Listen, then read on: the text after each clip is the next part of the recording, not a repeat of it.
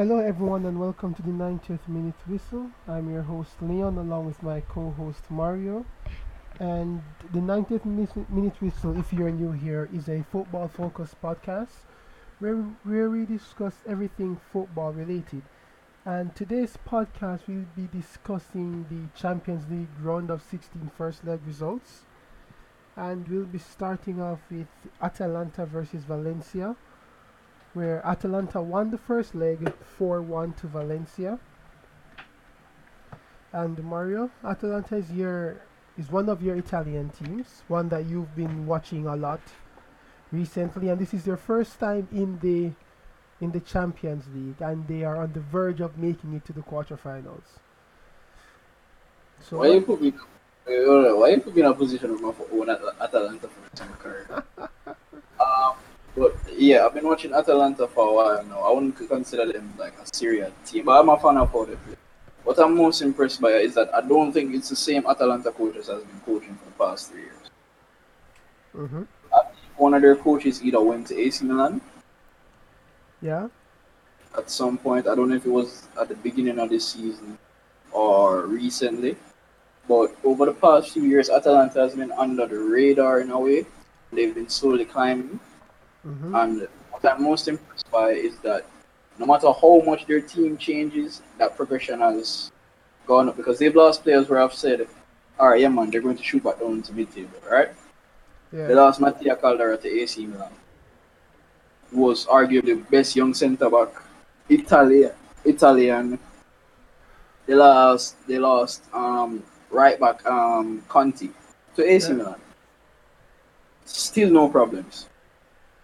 They lost another winger, Spinazzola, who either played as a left wing back or a right wing back for them because they've been using that same formation of 3-5-2 or 3-4-3 depending on who starts when. mhm, So their playing style has been consistent. They play attractive football for that type of formation because we're used to that Catenaccio style being more defense based. yeah, But it's a very good attacking team over the past couple of years. They lost Brian Cristante to Roma, no problem. mhm, Mario Pasalic. Um, Frola and Darun have been the consistent central midfield pairing. yeah, But of course, you had Cristante coming in and out of the squad at when he was on loan there. And you had, and now you have Mario Pasalic, who, when they want to add another midfielder or sometimes starting, yeah, because that midfield three has been rotated a lot now. Well, it's a midfield two, but it's been rotated a lot between Pasalic, Darun, to the point where Darun is even called up back into the national team. I remember Darun coming on against Germany, mhm, and so even though he's known as a central midfielder, yeah, he seems like a defensive midfielder to me because he's most known for breaking up play. yeah, Good technical ability, good passing and whatever, and he's a box to box midfielder really, but he seems like a defensive midfielder when you see him because he does a lot of tackling, and of course Fowler is more of a creative box to box midfielder with technical ability, passing and stuff, and he's been able to get called up to the Swiss national team. mhm, And you know that the Swiss national team has a competitive midfield space, especially being that they have Granit Xhaka and a few others. But him coming into the team was an unexpected one. It's not like a Granit Xhaka and a Sheridan Shaqiri. You knew them coming up at another club. yeah, Yeah, whether I was knowing them from from their time at Basel. yeah, from the academy days, or knowing when they made Yeah, Frollo was moves not into one of those Germany. guys. Yeah, so Frollo was not one of those guys. So you can see that it provided new opportunity for players, and again, uh, players like Palomino, who I didn't even know was an Argentine Mhm. until he got called up for Argentina once. And I think he's still, I don't know if he's a regular in the Argentina national team or in our defense, but I think he's one of the players that we're starting to build our defense around. Yeah. He's 27. A lot of these guys have been around for a while, but they've really been getting into their primes now. And Palomino is one of them who is a bit of seems to be a bit of a late bloomer. and then there's Rafael Tolo. Here's what. These I'm going to list two players from Atlanta that pisses me off, and this is why I say I have to compliment the backroom staff or even the coaching staff at Atalanta. Yeah. Rafael Tolo was a Roma player back in the day. Mm-hmm. Remember when Roma had Marquinhos? Yeah. It was him and Rafael Tolo were two young Brazilian centre backs that were supposed to carry us in the future.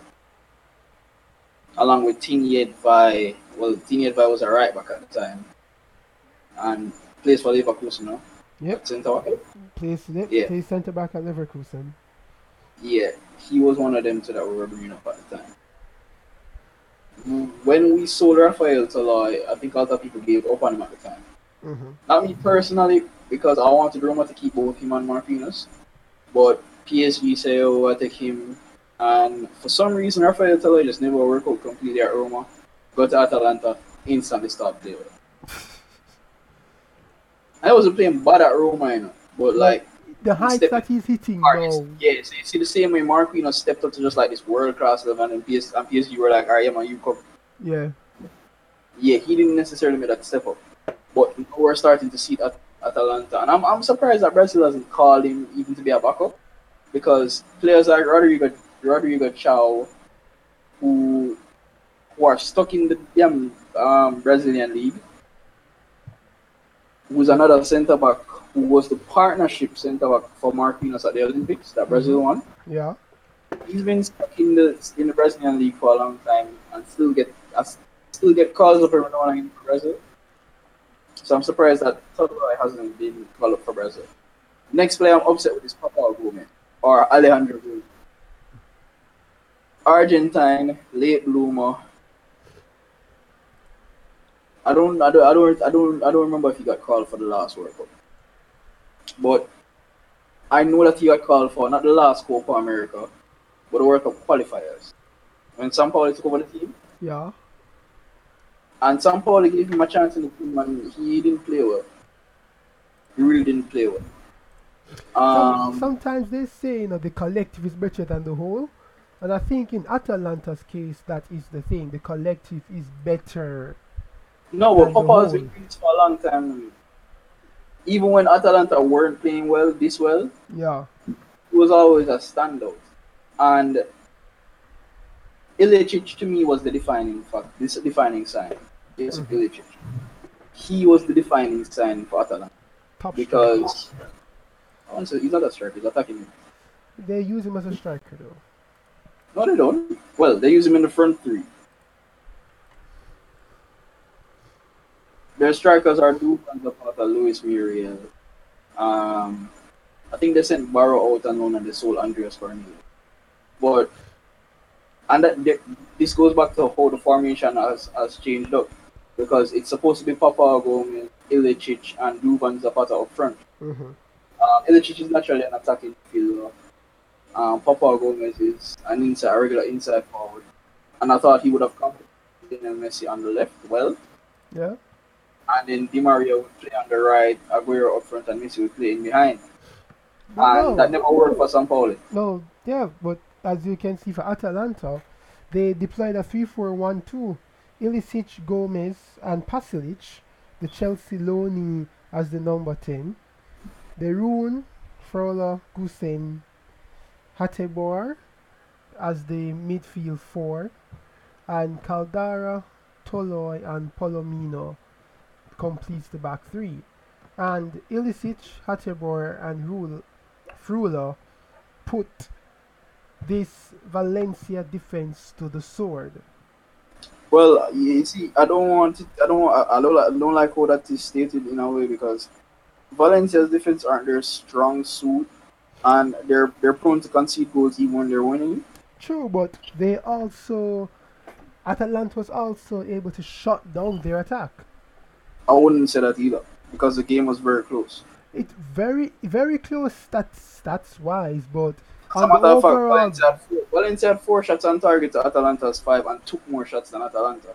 That is true, like I said, stats wise it was a close game, but on the day Atalanta was clinical. That's the only thing I would put a difference, that they were more clinical, and that's the problem with Valencia, is that fair play at Atalanta. they know that when you are on top, you put away your chances, and they were on top today. They were lucky today, and today they were in the mood, and their strikers ensure that going to Valencia, they have a 3 goal cushion. So Yeah, but Valencia effectively has to score 3 to go through on the away rule, but easy. that is that is assuming that Atalanta does not score. Easy. So if Atalanta doesn't score, then Valencia can score If 3, they Atalanta go score, through. here's the thing about Valencia. Mhm. They're a shootout type of team. And they're not a team that gives up very easily. So you're saying that going This into is the second leg, we might see Atalanta. another scoreline of the same or close to it? Another 5 goal match? My point is this, because I can't give you really a prediction. Mhm. If Atalanta comes out and dominate Valencia, are going to, it will always be a high scoring match in my opinion. Mhm. But don't ever count out Valencia. If Atlanta score 2 goals, Valencia will try for the first score. Which can always backfire. That's why it backfired today. They're not a team that defends. They've never, even for the past couple of years, they're not a team that defends. They're a team that is constantly attack. The problem with Valencia is that when they're not clinical, they're prone to losing. So in going into the second leg, then you're looking at A who gets the shootout. first goal. No, not even. That's why I say that doesn't matter. Atalanta can score 2-0 up at halftime. Valencia go try to score 6. Yeah, but realistically, And they have the talent. If Atalanta is 2-0 up at halftime, I think that tie is dead. I don't think so. And that's what I don't think. I'm You not saying that. see, you seeing Valencia scoring 6 goals if Atalanta is leading 2-0. Yeah. I don't think they have that And much quality in them. not, I think they have that much quality. And that's the problem with Valencia is that they're they have matches where they will light you up, no matter who the opponent is. Hmm. Barcelona, Madrid, and then they have days where they look completely void of scoring, even if they create great chances, just like today, or just like when they played the match. All right It's then. not that Valencia didn't create any chances. The, the, both teams were passing the ball to the same level. Both teams were on the same level. It Yeah, wasn't it was no it was a fairly even. one Just team just two take even teams. one team just take them chances. What I will say is that Atalanta is going in with yes a huge advantage, not just in scoreline, but they're the more balanced. Hmm. The problem is Valencia, especially if you give Valencia a situation where, all right, forget defense or forget defense, we're allowed to just attack and do over. Hmm. They will attack, score as much as they need to, and they have the talent to do that, even in midfield. Parejo gives them goals from midfield. You have Carlos Soler, you have Ferran Torres, you have Guedes, you have Maxi Gomez, you have Rodrigo Mora, you have Kevin Gamero same way. They have attacking bodies that they can take off the bench. Let's say that them don't even want to start Gamero, Hmm. who's usually a starting striker. Start Rodrigo Moreno or start even Gomez. They can take off players and throw attacking players with even better at you. So let's say them drop Moreno from the team. If Moreno comes on fresh with fresh legs, with a Korean guy named Key, I don't know his name completely, but the Korean attacking midfielder, the young Korean attacking midfielder, he's been in good form this season as well. They have attacking bodies that they will throw at you who can score. All right. So that was Atalanta and Valencia. But still, Atalanta are going in with an advantage, and I expect them to. But I don't count on Valencia because they're a shootout type. Okay. So Atletico We Madrid, started in the group Liverpool. stage. We started with just quickly. We started in the group stages in their matches against Chelsea, their matches against Ajax. They're a shootout type of team. They like that. All right. So Atletico Madrid, Liverpool. Atletico 1, Liverpool 0. Who's home? Atletico's home. They're going back to Anfield. with a 1-0 advantage. Mm. Now, Liverpool, for the first time in a very, very long time, failed to register a shot on target. Repeat that? Liverpool, in a very, very long time, failed to register a shot on target. So the best attacking team in Europe versus the best team in Europe. Yes. The stats were pretty even, bar the possession stats. 7 shots to Atletico, 2 shots on target. Liverpool 8 shots and 0 on target. The problem that Atletico has is they are going to Anfield. And Liverpool is on a 45 match unbeaten run at Anfield. And I believe Klopp and these Liverpool players back themselves to take Atletico apart at Anfield. Now, Simeone has a record, right? He has Simeone has this record. He has only ever been knocked out of the Champions League by a Cristiano Ronaldo-led team. No other Cristiano Ronaldo-led, any team that doesn't have a CR7 in it has not knocked Atletico out of the Champions League. You mean in like later stages? Yeah, in the knockout rounds. Not talking like finals and yeah. He has only ever been knocked out by CR7. Yeah. All right, so let me just list off a couple of things that I think could. First and foremost, any team can beat this Atletico. In all honesty, they have been one of the more inconsistent this season because I think they're one of the things that I think they're focused on trying to turn João Felix into something that he's not yet. And sometimes that might compromise the team plan. The next thing is Atletico has attacking weapons that they can throw at you. They're the opposite of Valencia now. Both teams play the same formation, 4-4-2. Mm-hmm. One is careless in defense and can kill you in attack. And Atletico Madrid are strong in defense and but can't finish to save their lives. Chance. We saw Morata missed a sitter. Costa just back from injury.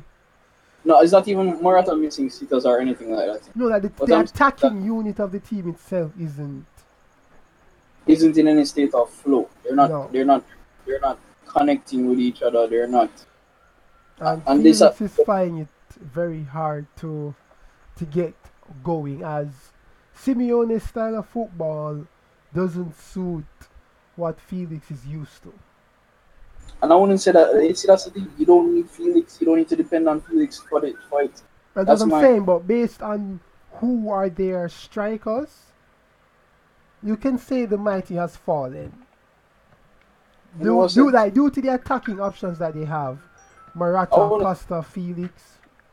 I think that is a very poor striking options when you think about Atletico Madrid.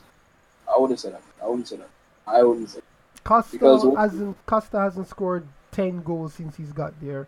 Morata the same, and Felix has been out of the squad for injuries for constantly. Same thing for Morata. Yeah, but Morata has been mostly injury free than Costa. Yes, Costa has been injury prone, but both of them aren't. I think of it more as not as them striking options before. I think of it as the team not playing well. Because again, when these guys are at their best, they actually play up to world class level, which is why I wouldn't say that their strike options are poor. I just think they don't have much chemistry with him. And then you have to understand it. There are times when he's using Diego Costa and Morata up front. Mm-hmm. That's a target man on number 9.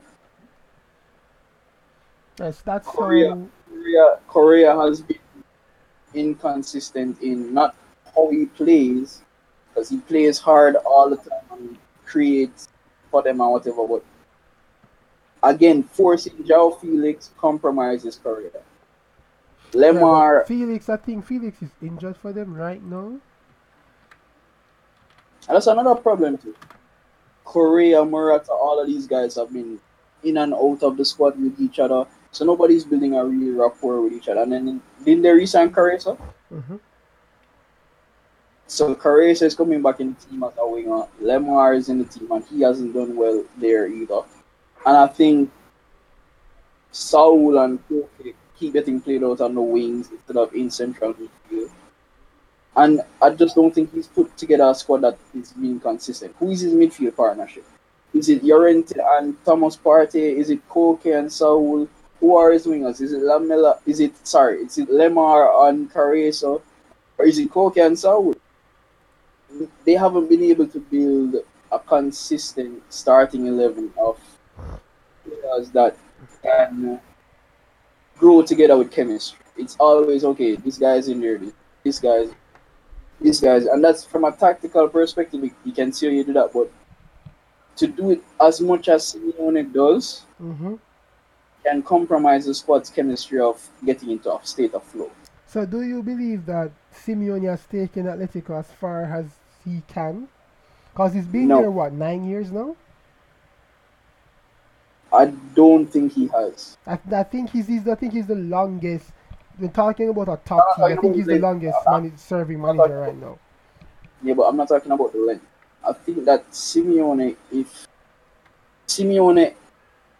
problem is not if he can get the squad to the better. I think that he's not using the squad to their best abilities. He's using a lot of players out of position. That type of thing. Mm-hmm. Put it this way, let's say he played a 4-4-2 diamond instead of a flat bank, 2 banks of 4, right? Yeah. I think you get more of the Saul, Koke, Thomas Partey, João Felix, and let's use the youngsters then. Let's use Morata, Correa up front. Let's use João Felix as a number 10 where he's supposed to play. Mm-hmm. And let's use Saul and Koke either side of the midfield. Let's use Thomas Partey, or at the side Hector Herrera. So Hector Herrera at the base of the midfield. I think you get more out of each of those players because you're playing them in positions. Yeah, they're playing in a more natural role. Yeah, and then if you want to switch the formation, you have Caressa and Lemar as wingers, young wingers who can come on at that pace and whatever. And then if you want for other extra striker, Diego Costa would be the perfect striker to come in and poach from off the bench. All right. So do you believe Liverpool can overturn Atletico, or do you think Atletico's defense will keep the defending champions out at Anfield? Here's the thing about that. A lot of people look at the Barca, what happened with Barca, and say that, oh well, look what they did with Barca. Yeah, but the problem is this. Yeah, but the thing is, when people say that, the biggest difference is if Liverpool wants to run, Atletico can run. Oh, so if they want to go, Liverpool use physicality and athleticism to overturn Barcelona. Atletico can match them for that very same intensity. Match them, can outdo them in that sense. They can throw bodies at you. They can throw. Atletico can throw bodies at you. So I remember talking to Liverpool fans and they were like, if it's one team that Liverpool hates or is the anti to Liverpool is Atletico. While a Pep Guardiola has the midfielders to create something, Liverpool relies on their front three, and in this match, Atletico shut off the front. They cut off the supply from the fullbacks to the front three, and they disrupted the front three chemistry between each other. And because they know that their midfield is of no threat to create anything, once they cut off their main supply lines, Liverpool found it hard to create. And they never had space because Liverpool is a team that likes to attack during the transitions. Atletico denied them that luxury of attacking during the transitions. Because their midfield and their back four don't allow space in between it. So even when Atletico was pressing, because people were like, oh, they were just parking the bus, but no, it was a low block press. When Liverpool came onto them... Listen, that's one of the things I want to get clear. Not everybody that plays a defensive tactic is parking a goddamn bus. But parking the bus is really a defensive tactic because at the end of the day, Yeah, but not the every media will say, "Oh, they're parking the bus," but no, as but a no, footballing well, analyst, you look at it somebody, and be like, well, as much as Live Sports not reached that far yet, mm. we are gonna be the responsible person in the media was like I said, yo, not because somebody's playing defensively means that I'm a park the bus. "No, Park the bus is it was a low block press." That's what they were doing. They allowed that's what Liverpool for years. to come onto them, and like a rubber band, they just stretched and If they just Burnley repelled actually them. 100 million when I'm getting on Premier League properly, they would be Atletico right now. That is also very true. And sometimes, I think Conte also said it that if I know that another team's attack is better than mine, why am I going to go into a shootout with them? That's just going. I'm playing into their hands. Exactly. So Which is what Atletico got the goal, and again another tactical masterclass from no, but Simeone. here's the thing. Even if it doesn't matter if Atletico get a goal or not. There's no point in time where Atletico straight from their form, their style. No, and like I said, they created chances that if they had finished those chances, they would be going to Anfield with a 3-0 lead. And that's when I'm definitely sure that they ain't coming back from that. The problem I see with this is that again, Simeone might throw to 11 next week, and because of their inconsistency, they might lose. Okay. Remember that they don't have the same leaders in the squad anymore. Remember, there's no Diego Godin, there's no Gabby. Uh-huh. So I wouldn't say there isn't leadership in the team, but is that leader? Are those players who are leaders that have that much say in the dressing room? Because Hector is a good leader. Does he have much say in an Atletico Madrid room, being that he's just come to the club? When he was at Porto, yeah, he can't talk to anybody in the dressing room. And he's a natural leader on the team. But in this team, how much pull do you have? Who is the leader of that defense? So I remember that he has a lot of new defenders rotating. True. There's nobody. There's Kieran Trippier. There's Santiago Arias. There's Sime Versalco. Stefan Savic is still there as well, right? Yeah. Stefan Savic, Jimenez, Mario Hermoso, Felipe. Who is the leader of that defense now? Felipe may be the oldest player, but I don't see him as the leader. Savic is not. I don't know. Stefan Savic has been a natural leader. He's become a good centre back. Yes. Jimenez, again, good centre back, but I don't know him as a leader that's going to help keep the defense organized in tough moments.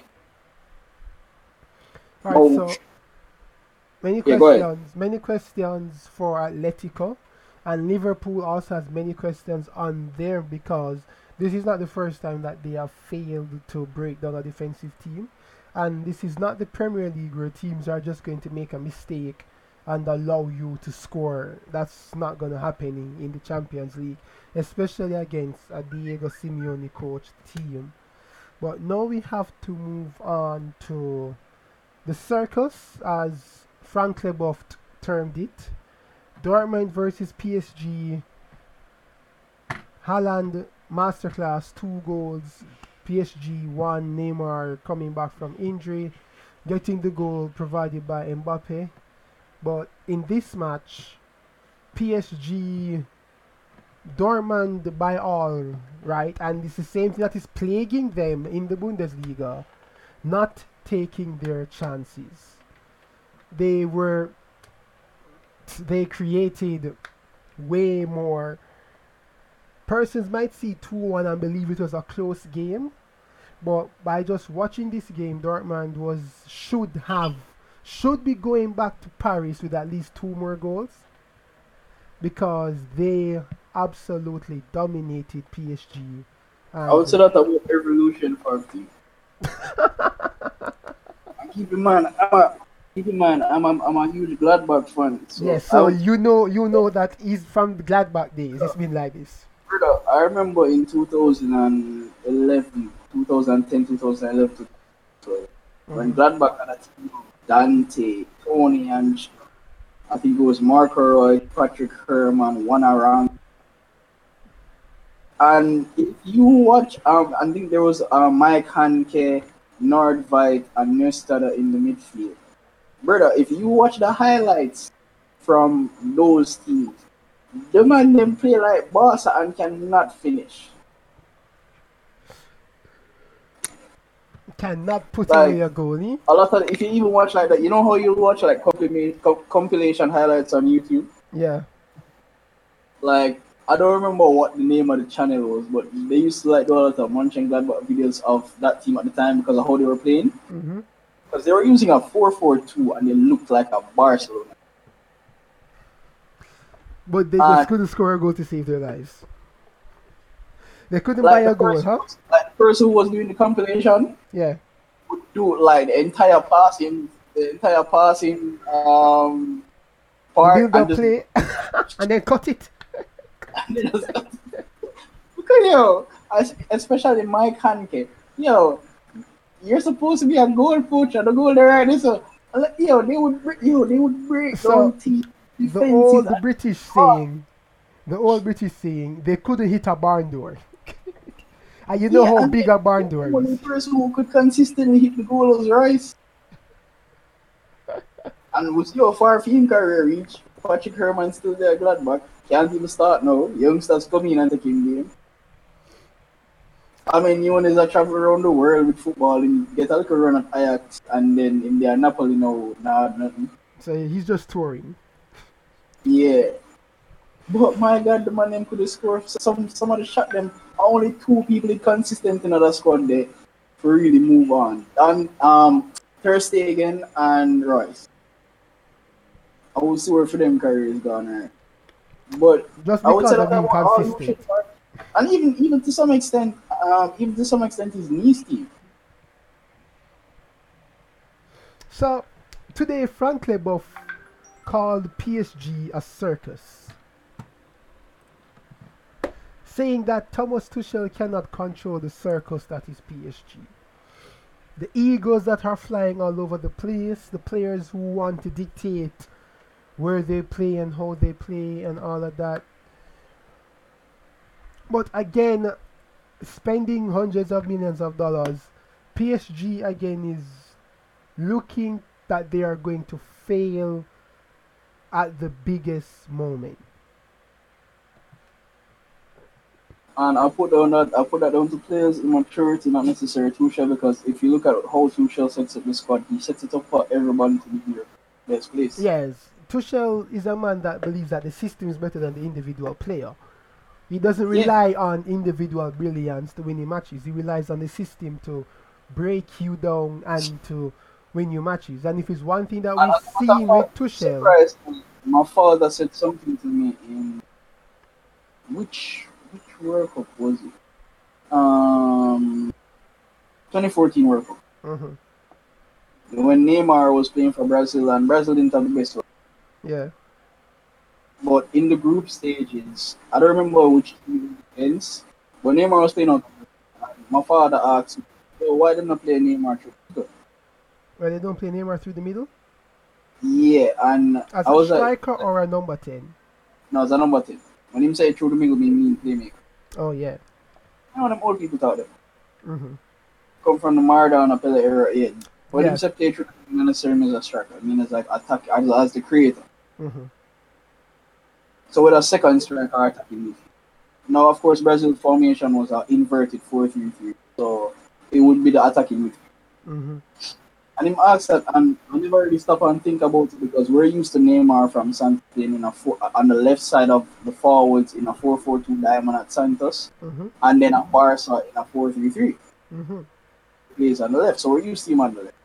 And I never really stopped. It was that day I really stopped and think about it, that could he play as an attacking midfield?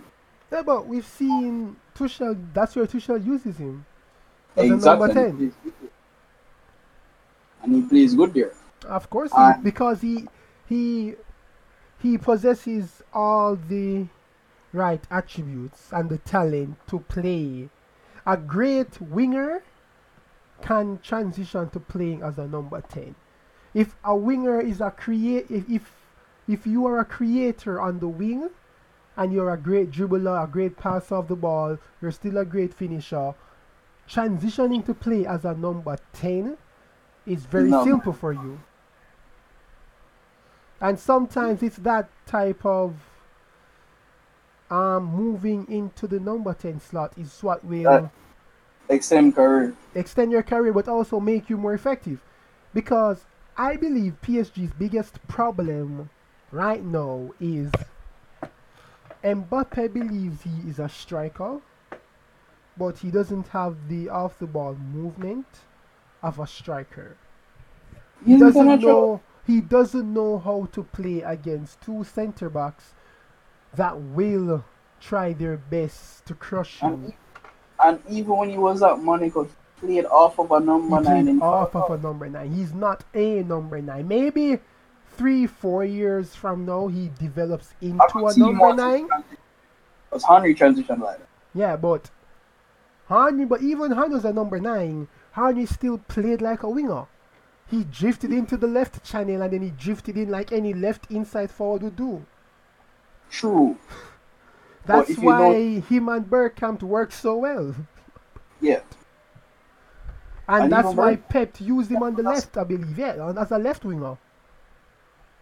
But Bergkamp himself was really like a number 10. Yeah, so that's why it kind of worked well for Henry and Bergkamp, because when Henry drifted out wide and into the left channel, Bergkamp would be that one who was occupying the two centre backs or looking to play the pass through the two centre backs for Henry to come onto, like how Firmino does for Salah. If you didn't know who Henry was, you would believe that he was a left winger based on how he played. I mean, well, Barca used him on the left. And Barca used him on the left. But yeah, like, if you watch the Champions League final against Barca, Henry played through the middle. Yeah, but Henry doesn't stay through the middle. True, and the thing with Mbappe is that when he was at Monaco, he was roaming in that striker role. Yeah, he was, again, and that's the perfect example for him, because he was drifting into the right channel. He was drifting out into the right channel where you would normally see a right inside forward be. And Falcao was that main point, occupying the two centre halves.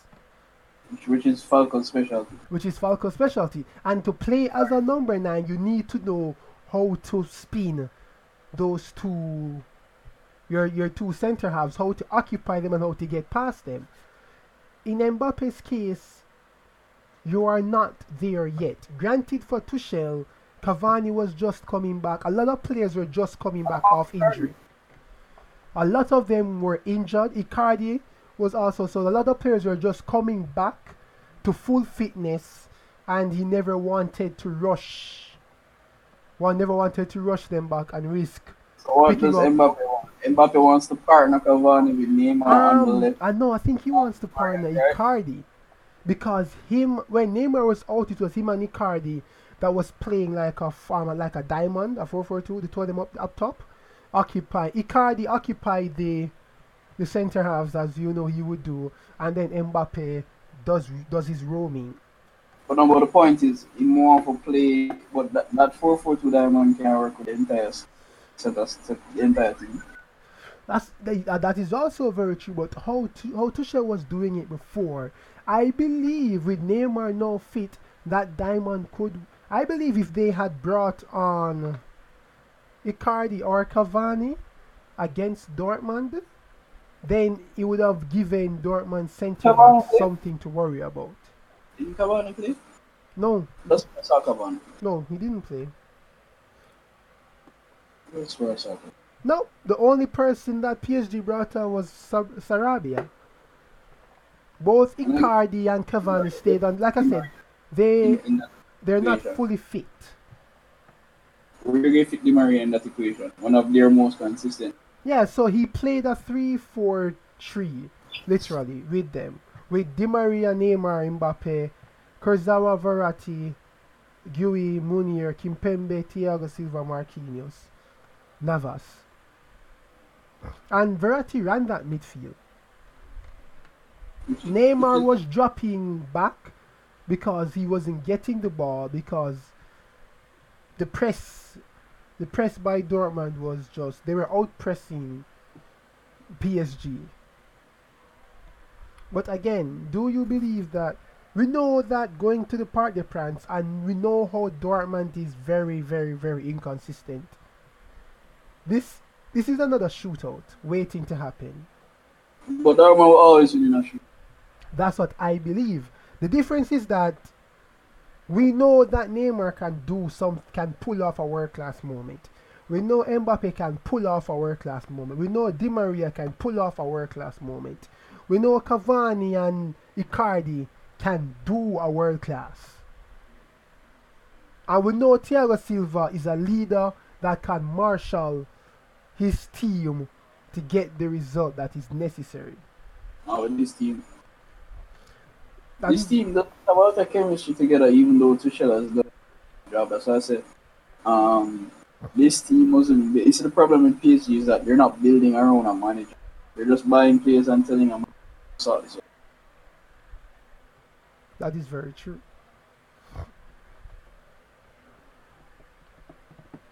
So, how do you call this one? Do you think PSG can overturn the tie? Because here's the problem with PSG. Mm-hmm. They're a team that has to get into a shoot. In the Champions League, they are the type of team that has to be in a shootout. They're not a team that can dominate possession, even though they have a variety. As much as I like Idrissa Gana Gueye, he's a breakup play type of. He's an in goal and type of. Mm-hmm.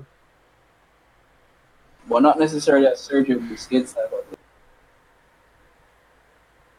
They haven't had that matter.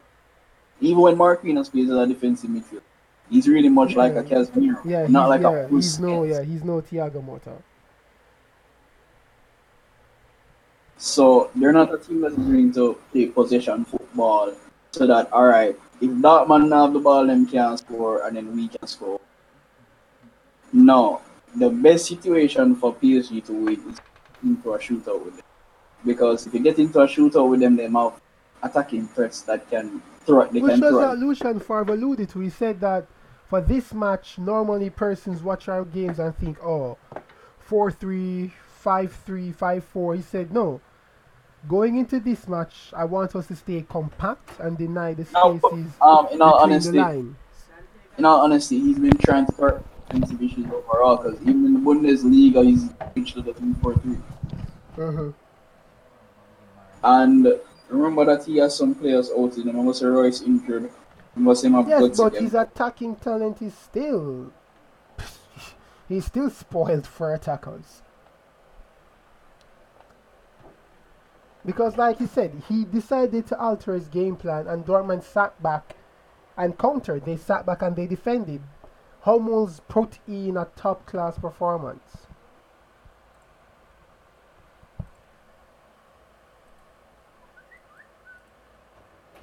It's going to be another shootout, but the problem with Dortmund is that one day they will defend well and tomorrow they'll concede 5. So that's... And if there's a team that they can concede 5 against PSG. Yeah, no. The thing is, though, and again, this is where I put situation into the argument. Mm-hmm. Much like a team like Valencia, if you put them into a situation where they no longer have to care about defense, they have a problem. Because PSG has the all-important away goal, And Champions League history has told us that 2-1 is a very dangerous scoreline. Never know. So, Tottenham-Leipzig. Leipzig 1, Tottenham 0. Leipzig are going to go through. Of course, I call Leipzig going through. But this is another tricky match because, again, Tottenham missed some really good chances, but Leipzig missed a lot of chances. Yeah, but here's the thing about that. Let's set up both where let's set up both. Let's set up both. Son isn't playing. Son is out for 4 weeks. Yeah, so let's set up both are at there. Right now, man. I'm talking about the team and put on the field right now. If both teams are out there, 9 times out of 10, the Leipzig is winning, yes. Are going to be more clinical than Tottenham for. Yeah. Because right now they're using Bershuk and Waro. Yes, because their two main strikers are out. Exactly. And even if you bring on Lamela from bringing on a creator. Yes, like I said, and the only other player they have is this academy player Troy Parrott, I think. And I think Jose alluded that to put so much pressure on a kid would be unfair. They have an academy graduate that is a striker, Troy Parrott, I think is his name. And Jose was saying that he's just not ready yet. To put so much pressure on him as a academy player just coming out of the academy, learning his rope would be unfair. To give him that much pressure. Because this is a guy that had this, like, I think he's fresh out of Tottenham's academy. I don't understand how they lost out on Piatek to Hertha. So don't understand how they lost out to Hertha Berlin for Piatek. Certain things we never know. But I don't think there's much to really talk about with that Leipzig match. Leipzig, why chances they missed. One club that is mid-table in Syria.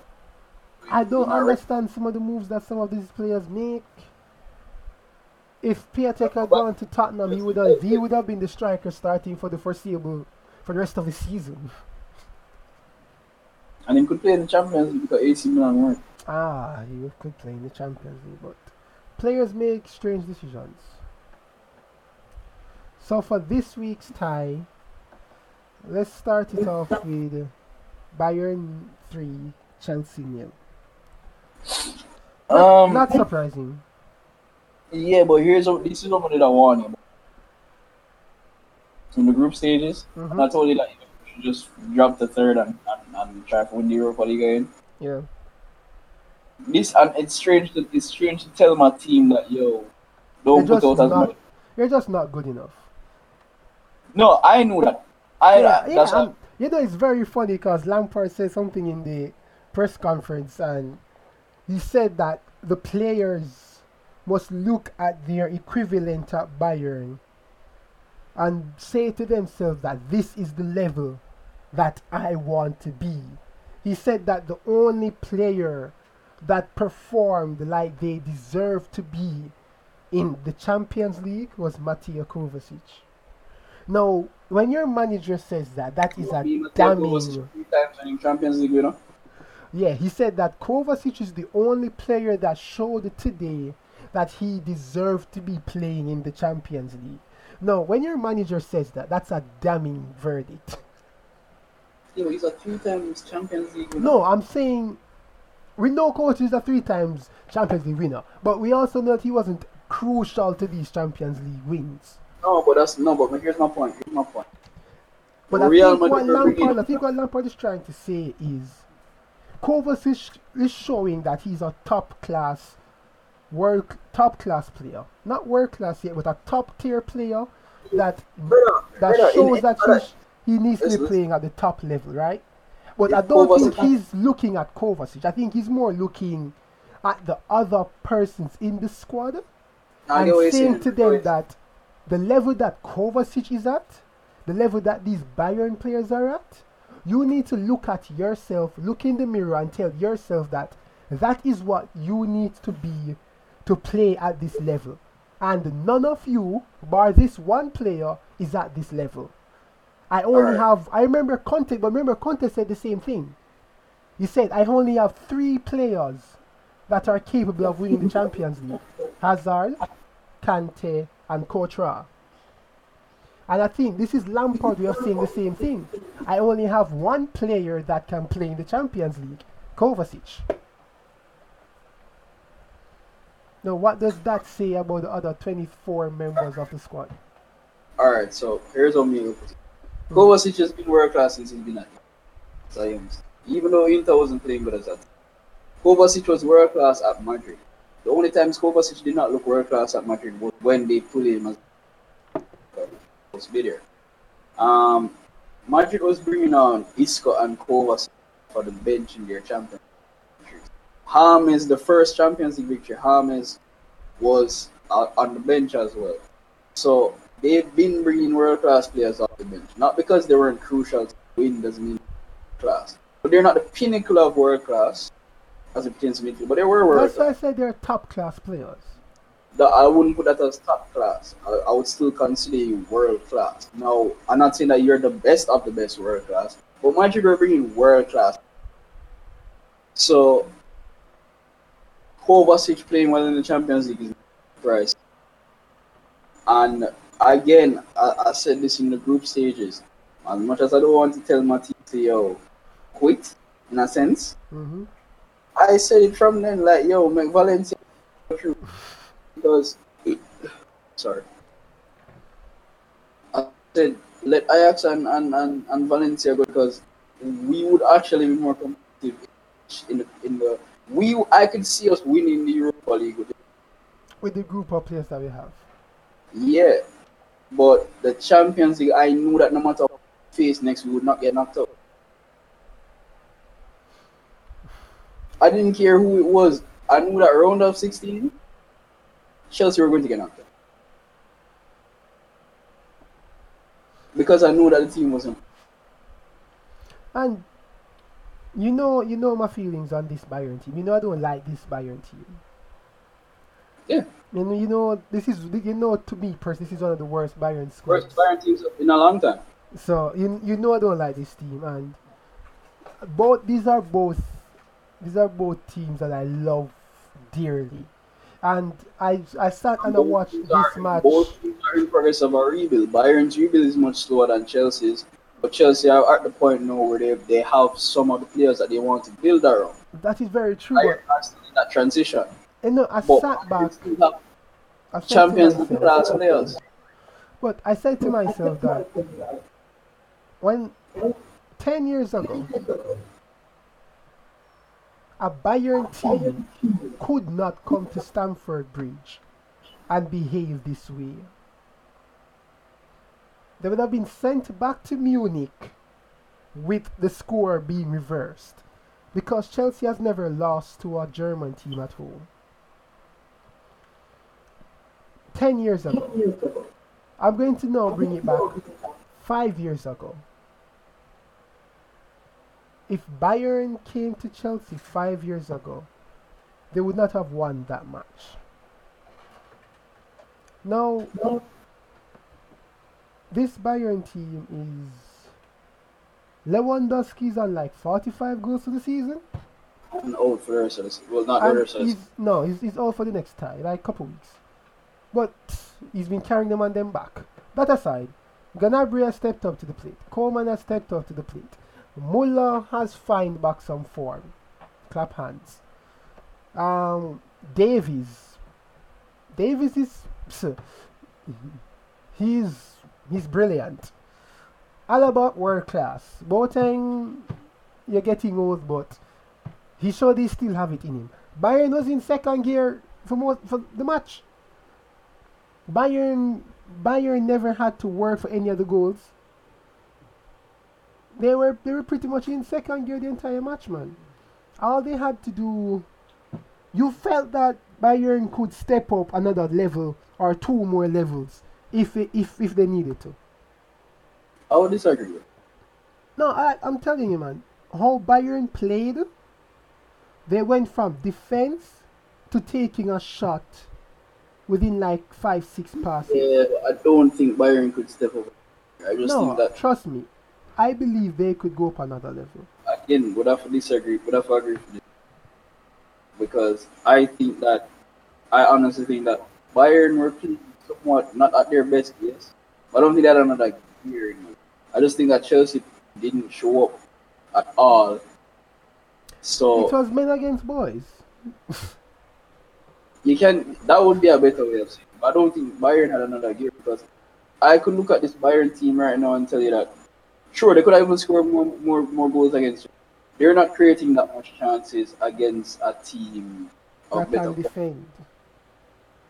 Just overall of better quality. I think Atalanta would have shot.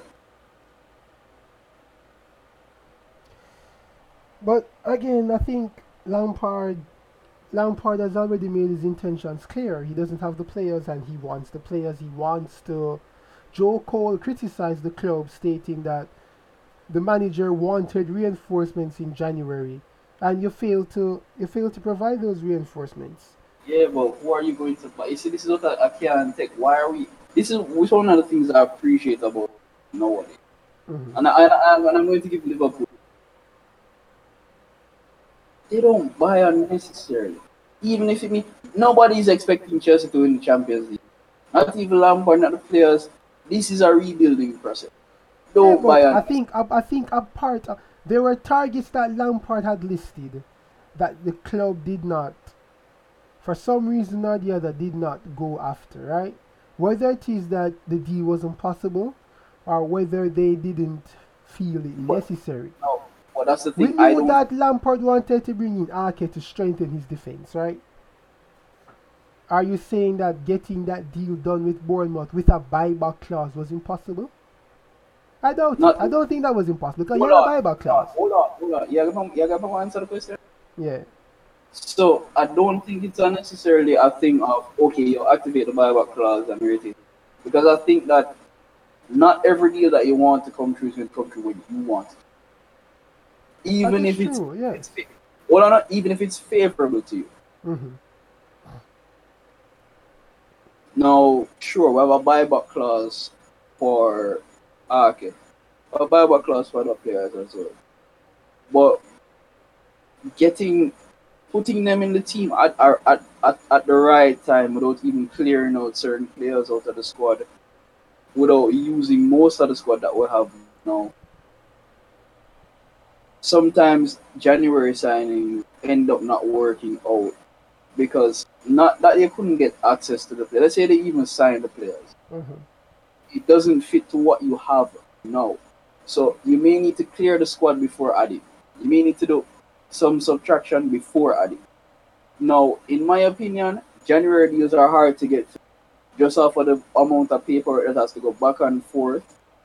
And again, this is one of the controversial things about even Martin Brathwaite transfer to Barca Mm-hmm. is that remember that for every transfer that you bring in, you're fucking Yeah, the other club, yes. and Because they won't be able to yeah. they're going to make it even more difficult in January to do that. It's easier for you to sign people in the transfer window because the person whose team you're messing up has time to fill that gap. So I don't think it's a sense of all right, Chelsea just never go after Lampard one. I just don't think that the deals are going to fall through in the way that you want. Or the clubs can even agree on a deal. The clubs can even agree on a deal. But for example, Ajax. Ajax are in the Europa League, right? Mm-hmm. Them have Labiad in the team. Perfect replacement for Ziyech. Literally use the same foot, play every same position. Play for the same country. Mm-hmm. So them not worry about losing Ziyech. Or someone will get Ziyech, right? Yeah, summer.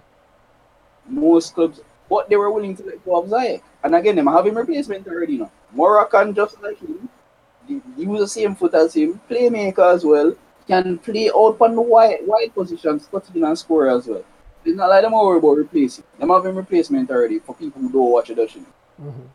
Same damn age, 26, 26. So yeah, Ziyech is the better player though, because I mean he's starting over Labiad. Mm-hmm. So but Labiad has that potential that if you give him the amount of playing time that Ziyech is getting, he's still going to play good. So it's not a matter of if I can give you the player. I would prefer to give you the player in the summer. All right, so Chelsea has a massive. They have to do a clearance sale, and then they have to bring in a lot of players this coming transfer window. So Napoli, Barcelona, Yeah, one but one. before we go to that, I think that's another reason why I don't think Jose jumped to sign a striker because it's not about just signing a striker. It's not like a Barca situation where you're desperate. It's not about just signing a striker because you need one. But signing unnecessarily can ruin your budget for the summer.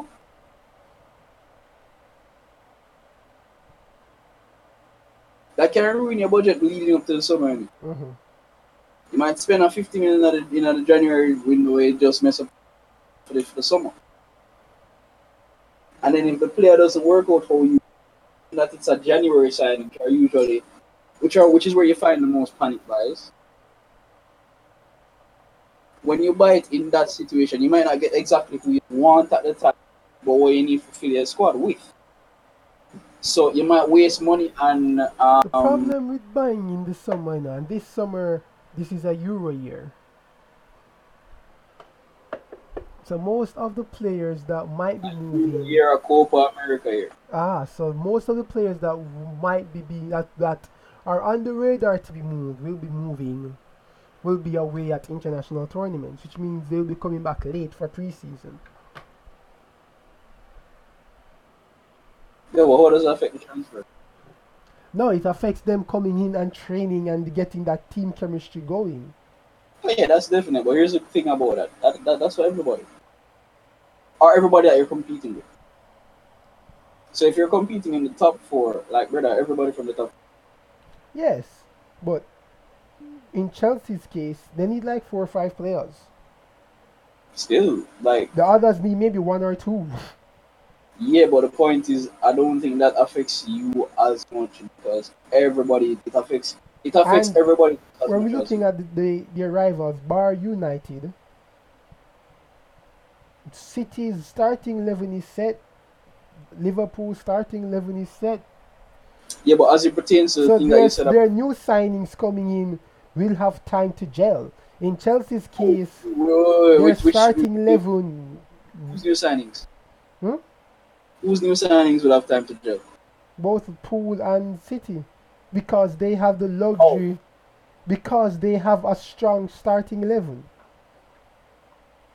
No, I don't understand how that makes sense. If their players are going away this summer, No, I'm talking about the chemistry of the team, the chemistry, the playing chemistry that you no, but get that's by not playing matches together. yeah, but For the they're not teams going to that get that already chance. have a set starting 11.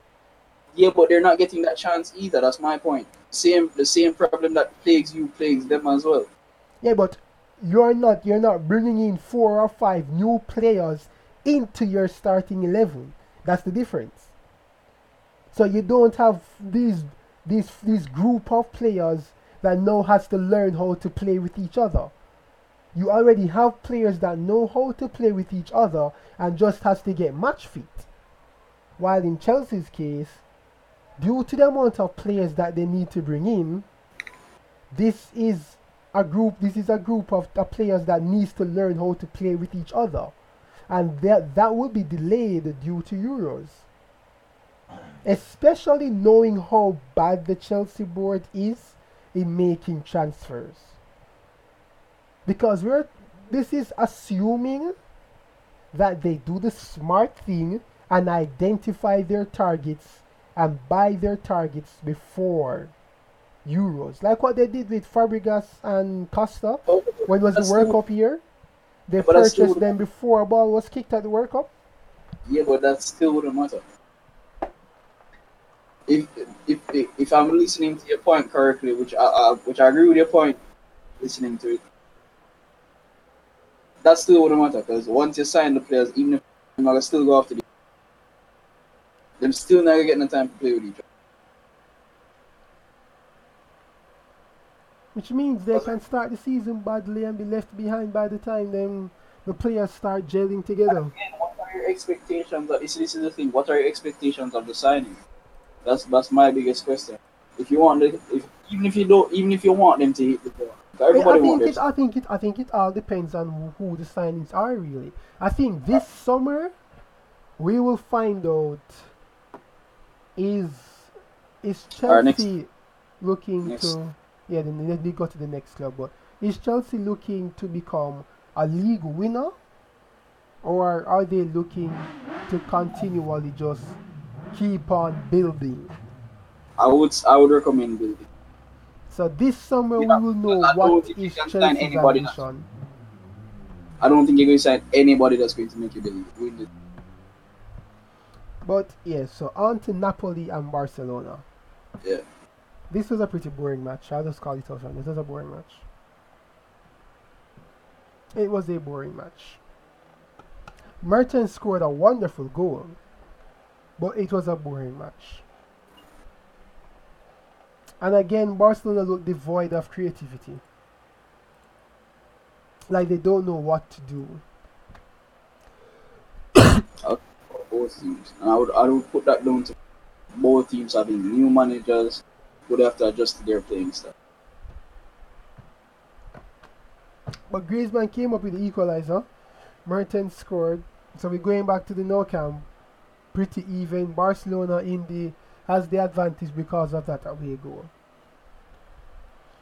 But this was a match that was, yeah, there wasn't much just going on in this match. It was just a dark, boring match. But like you said, new managers, new playing styles. Both teams dealing with injuries as well. Yes, both teams deal with injuries as well. And new players in the squad. Lyon, Juventus. Lyon schooled Juventus. As expected. Juventus, 14 shots, 0 on target. Just like, remember when we were talking about the AC Milan? Yep. Good job. Sarri came out in the press conference, said that he doesn't know what else to do to tell these players to pass the ball faster. I've been saying from I said it the same time. This team, much like Messi.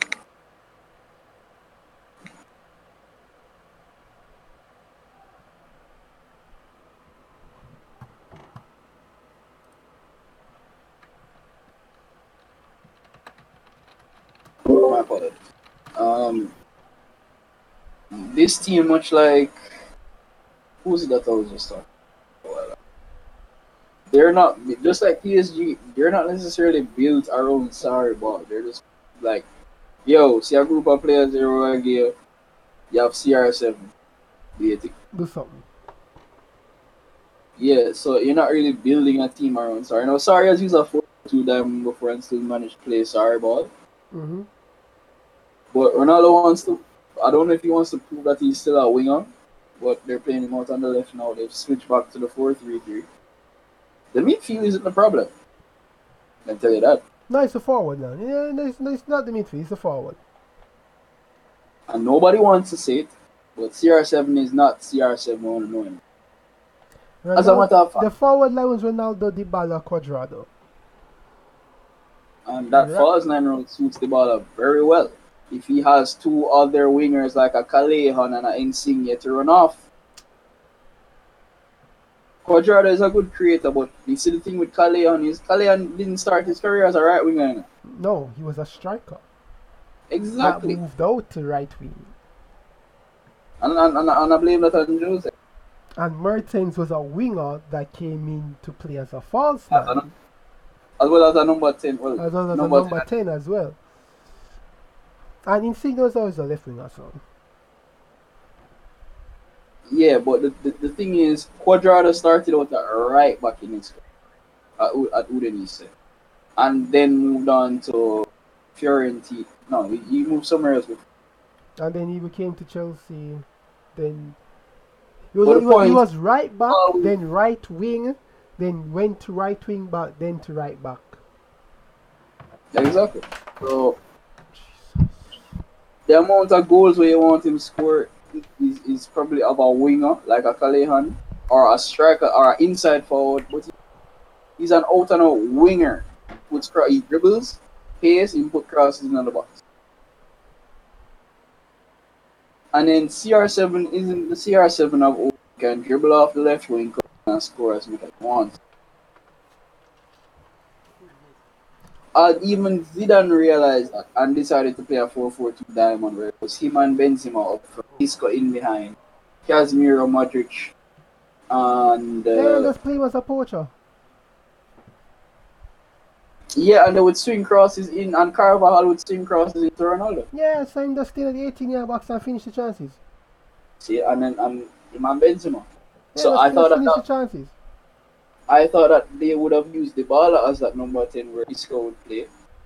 And again, Sarri has had success with a 4-4-2 diamond with Sarri ball, so it's not a matter of the formation. He No, has the it's not. mid. It's the person. He had, his midfield was Rabiot, Panic, and Bentancur. His forward Again, line was Quadrado, Dybala, CR7. And he has Ramsey and Matuidi and Bernadeschi on bench. and Ramsey has been playing well. Matuidi has been okay this year. So he has the personnel to go to a 4-4-2 diamond if he so chooses to.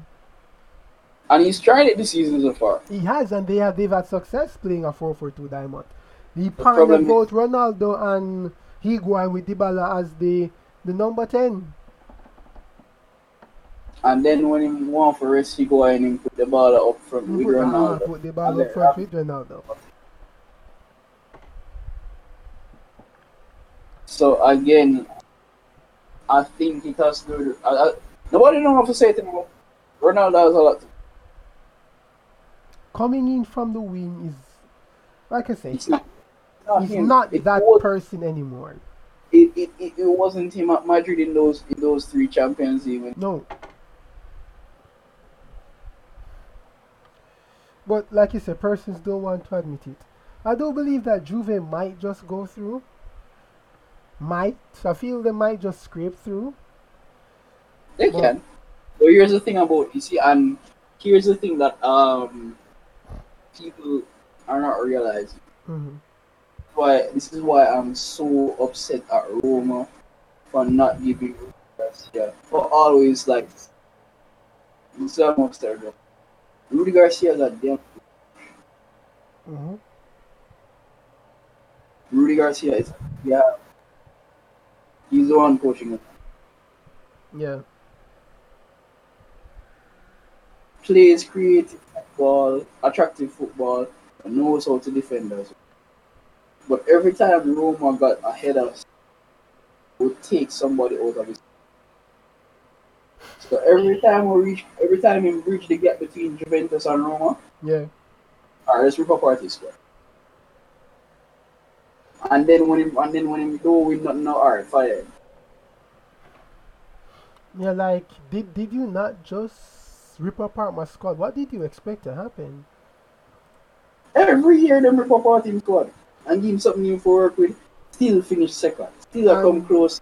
And Still for a his bring- Leon squad, Moussa Dembele, his top striker for this season. Chelsea has openly wanted to poach him in the January window. Everybody wants them. Even from before that. Remember say he was in the championship. Well, they'll kill it with Celtic. Even in the Champions League with Celtic. And the Yeah. Europa League with Was the Champions League, then they dropped into the Europa League with Celtic. Exactly. Now he's tearing it up in France. As expected.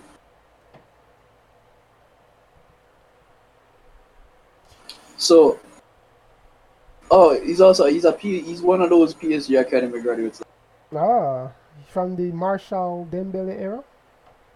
Yeah, and there's another one who's still at Celtic right now named Osane. Mm-hmm. Yeah, he's another one that came up. Oh, interesting. Okay, so our final Champions League match. Real Madrid, Man City, the match of the round. And tactical masterclass by Guardiola. Now that saying he's thrown around a lot, but this one was a true tactical masterclass. I didn't see it that way. When we saw the lineup, everybody was like, what in God's name is Pep doing? Bernardo Silva and De Bruyne as your strikers, Jesus as your left winger, Rodri, Gundogan and Mahrez, Bendy, Laporte, Otamendi and Kyle Walker. Everybody was like, hold up. So you're using Bernardo Silva and De Bruyne to play as your strikers? And Jesus as your left winger, which would normally be your striker? And hey, it worked. Both Silva and De Bruyne stopped Madrid centre backs from building up. They pressed them. Here's the thing though. This thing is cocoa. This Repeat? team's called This doesn't seem like that very different. Did you just say that this doesn't seem like Valverde? No, what I'm saying. No, what I'm saying is that it may look different from you, but it doesn't. From my eyes, tactically, it doesn't play different than how his teams usually play. Yeah, no, but Oh, okay, normally, okay, so in this match, his two strikers were I Silva watched the and De machine. Bruyne. I watched the machine, and I don't look. I didn't look at it like that. Here's how I look at Mm-hmm. it. Just to give you perspective. I think he changed the shape of the team, but not how the. Bernardo Silva to me looked like a false nine with a number 10 behind. This looked more like an inverted 4-3 rather than individual 4. Gundogan and Rodrigo at the southern midfield. Mahrez cutting in on his left, and Gabriel Jesus has never been an out-and-out striker. He's True, always but played. okay, so how the team defended was a classic 4-4-2. That's Yeah, how that's City the defended. difference. That's why I said I think he changed the shape of the No, team. he changed the shape, but where the players were placed is what you would have expected to see Jesus where Bernardo Silva was. De True. Bruyne at number 10, that's fine. But instead of putting Jesus where Bernardo was, he put Bernardo and De Bruyne as the two persons in charge to start But that the press reminds on the you know what that centre backs. reminds me of? You know what Mhm. that reminds me of? Yeah, You remember the first time he unleashed Messi as a false nine? yeah. Where did he play it to? That was up and wing. Right wing. Not even on the left wing can cut Yeah, it. right, yeah. So right wing. And So it worked. But in this, a reason why this worked again was because City players executed their instructions to the T. oh no no Silva no. and Jesus was tracking back and defending so damn good in this match that when he got his goal, you could say that that was justified. Your performance was justified. Yeah, but here's the thing though. You see, being a Barca fan watching this Hmm. is like as much as Pep tells his players to play in a certain Yeah. players do not always end up because of his passing style, Hmm. players do not always end up being where they because you look at Gabriel Jesus, he scored it basically through the header. No, yeah, but that was when he switched the form. He switched them back to the original shape. Jesus moved in as a striker. Sterling moved out on the wing. Yeah, but here's the thing though. Bars the front threes for Pep are never that. No, I know Pep teams are very fluid, but how they set up to stop. I remember it was Muller that said that Guardiola doesn't know how to set up his teams to win a knockout game in the Champions League. And that has been Guardiola's biggest problem since he has left Barcelona. He doesn't know how to set up his teams to win the tie. How City played today was a mix of a Jose Mourinho playbook, but done in a Pep Guardiola style. And I don't see it that way. For some reason, I can't see it that way. It just looks like I don't know if it's because I'm used to his Barca team, but this is not far off from what he does on a usual basis. I think he just looks. You should I remember really that. just At Barca he did this a lot, but Pep hasn't done this. that's why I said it has to do with me knowing his Barca team. Like I can't even count it. Like I can't look at it from a perspective of like a tactical masterclass. It seems like an everyday Pep because of how Yeah, I'm but used to his true, always. because you've been watching Pep since Barcelona days, but seeing that he hasn't done anything of this sort Oh no, I'm not denying if for it's the a past. masterclass. That's what I'm saying. I- Seeing that you've been watching him for so long, Yeah, to it you just it's feels normal. And yeah, I know how Pep Guardiola's team is because I was like, okay, Pep, you have stopped Madrid from scoring. That was evident. You shut And down the here's the thing, midfield. oh, here's the second reason why I don't look at the master. Mhm. Madrid set up like shit. True, but Pep still denied Who the them hell uses this on the everything. right? Who uses Isco on the right? What that mean? Where did plan for accomplish that? Time to cut himself on his left foot. He's not left-footed. Yes, he is. No, he isn't. Isco is left-footed. No, he's not. Mario, I think you're losing it, you know. No, like brother, I watch Isco from a very long time now. Isco cuts in on his right foot or plays as a number 10, and I know that he has. Oh, Ross, yes, he's right-footed. Yeah, we have to, and I know that he can use his left foot. I'm not saying that his left foot is like incomparable, but you don't play a player who doesn't have that level of pace to run down the wing on his right. Damn. In that way, Isco is a creator. You know? Isco is supposed to be playing either where Modric is or like when he switched the formation, and this is why I think that Zidane doesn't rate Bale. But we know he doesn't rate Bale. Why you think he doesn't rate Bale? There was a point where, remember that season when Bale was just scoring goals in the Premier League like crazy? Mm-hmm. That was the season before he went to Madrid, yes. Yeah. There was a point where, who was the coach at the time? No, don't even say the name. But like, whoever the coach was at the time eventually moved Bale to the number 10. Yeah. Right? Yeah. And during that time, he scored more and more. Here's the thing. Bale plays as... Sorry. Why not switch the formation to exactly what you are? 4-4-2 diamond. And use Bale and Benzema. Isco in behind. Yeah, because Hazard is out. Isco in behind playing in a role where he can actually take pressure off of Kroos and Modric as it pertains to creating. So them can sit deep and them can help more defensive without losing too much energy. And have Isco playing his best game. Alright, fine. You want to drop Bale on the bench? Vinicius is not an out-and-out winger.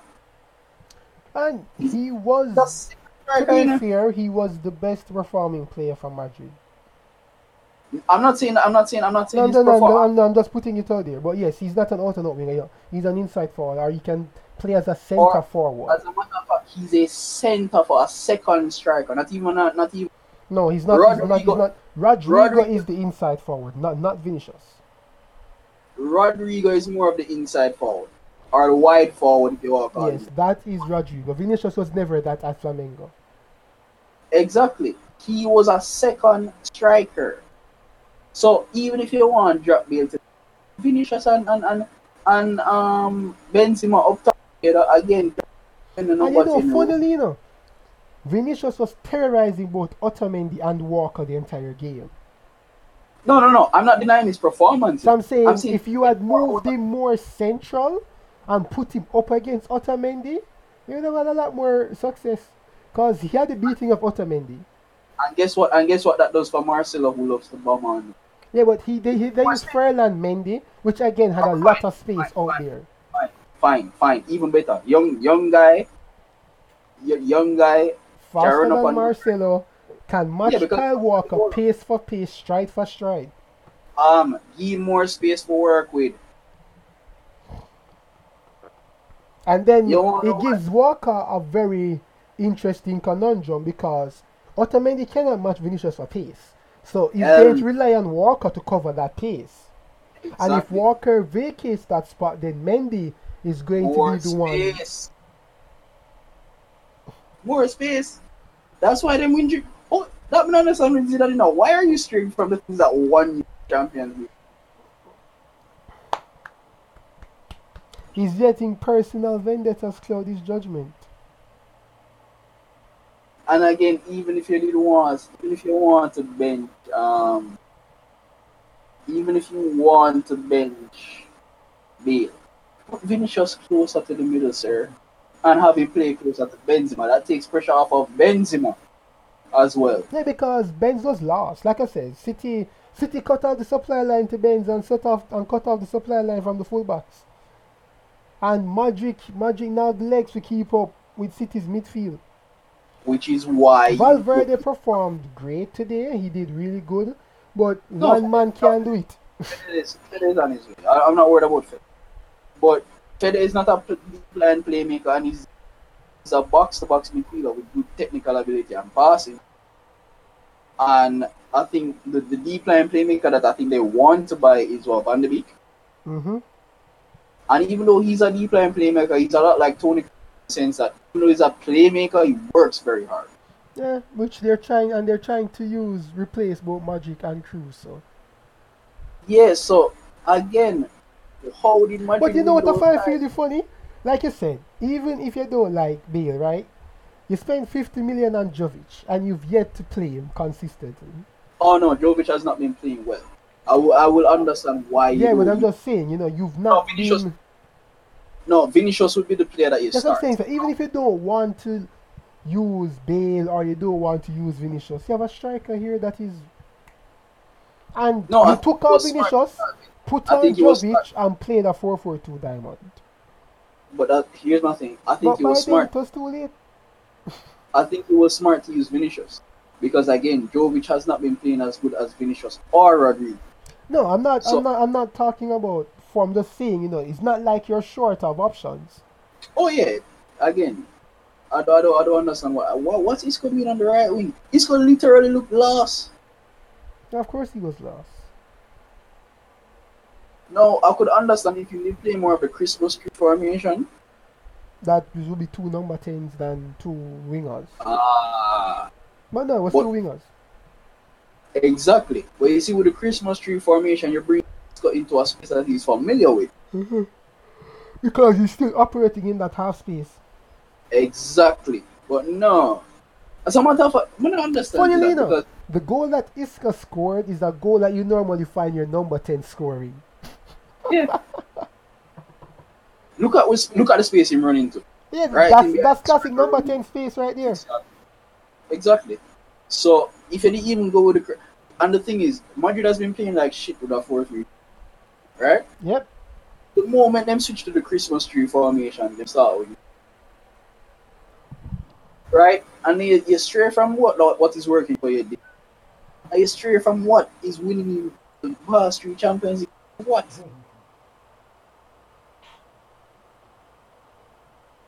Because right now everybody just make Barca run the. Right now it look like Getafe are the only person to keep La Liga.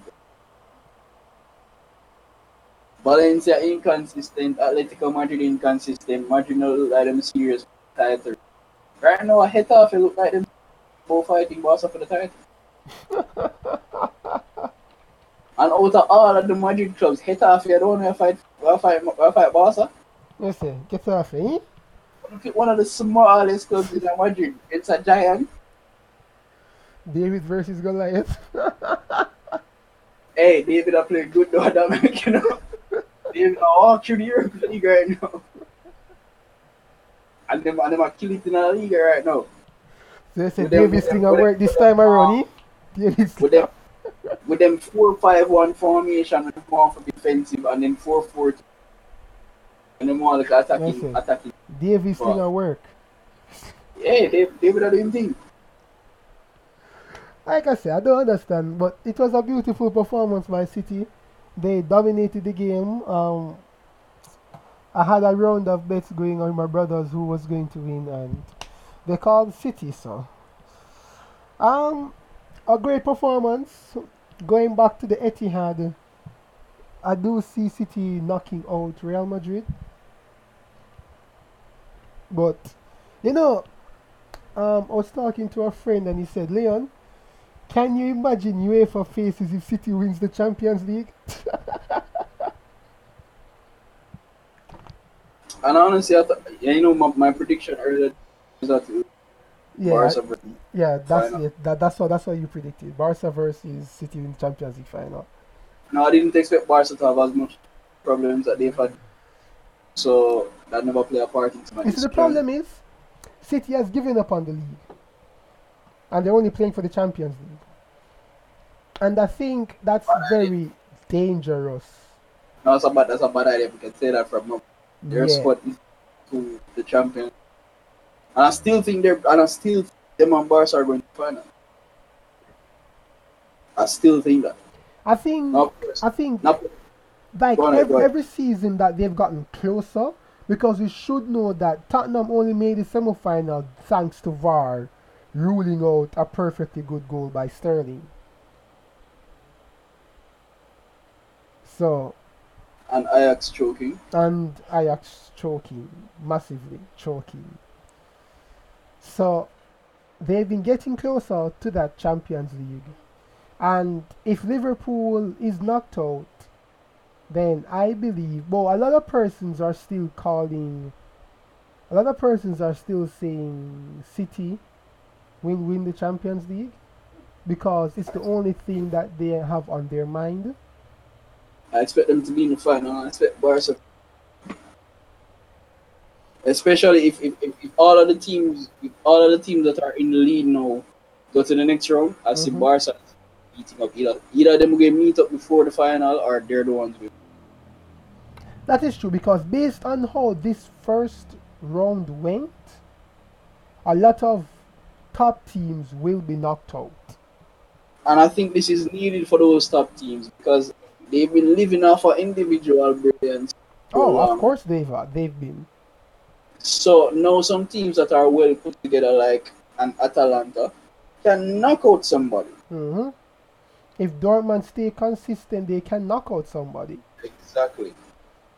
And they're more about Leipzig created the chances, but decided to them want to hit the post. So, but they are also a team that is well put together, and on their day, they can knock you out. This is a story of many Ajaxes. It's not just Ajax on a nice run in this Champions League this year. A lot of teams are well put together, and second. on their day, they're gonna take you out.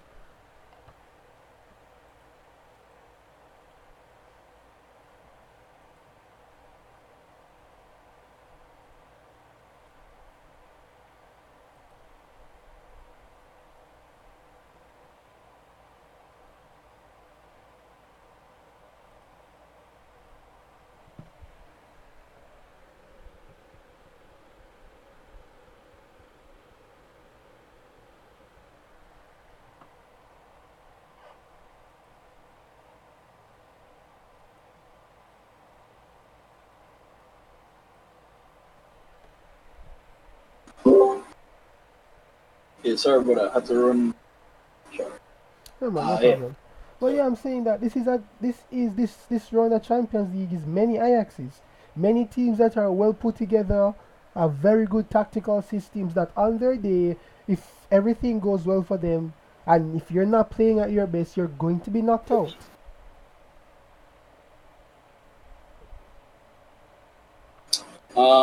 Rest in peace to a former Jamaican footballer was shot. I don't know much news about it right now, but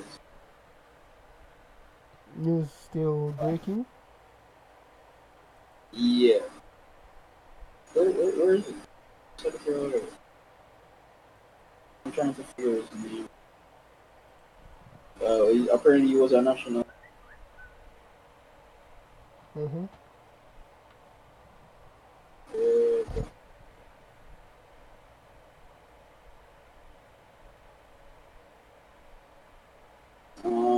and the Reggae Boys national. Yeah, so Irvina English shot dead. Ah, Oh, it's five caps in. But his name sounds very familiar. hmm, it does. It's very familiar. The community of Waterhouse.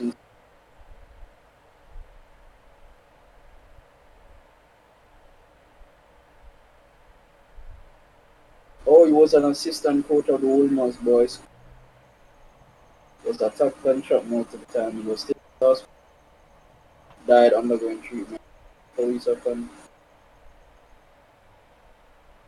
English, a former captain of Waterhouse, also better football club. Currently, I think currently the league leaders as well. On their way to winning, actually. Look like the fifth. Hmm. Earned five caps for the Reggae Boys in the early. Yeah, he attended Wolmer's boys school where he represented the school's football team. Yeah. Oh, he won the now. Won the money cup with Ghana. Oh, in 1996. Oh, perfect. and his son Rivaldo also represents. And yeah, he's a big person in football over here in Jamaica. Since the name sounds familiar. But, yeah, so Waterhouse currently lies in a state of emergency. Where I live, not too far from there, and I can see the helicopters flying over the community, their community right now. Mm-hmm. Like almost every night, I can see the helicopter flying over, pointing down the what do you call that light? The searchlight. Yeah, the searchlight. So, yeah, I think there is another state of emergency, Ah, and this is sad coming off of a reggae girl that died, Tarina. She was stopped. another Uh, day in Jamaica.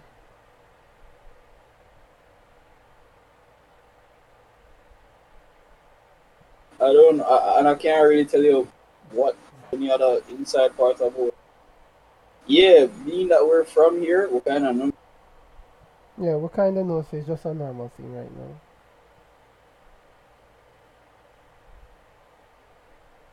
and that's not necessarily a good thing for No, me. it's definitely not a good thing, but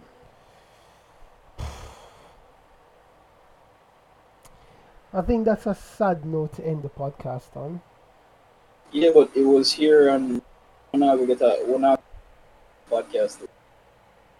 So I don't know. I guess I just have to put it out there.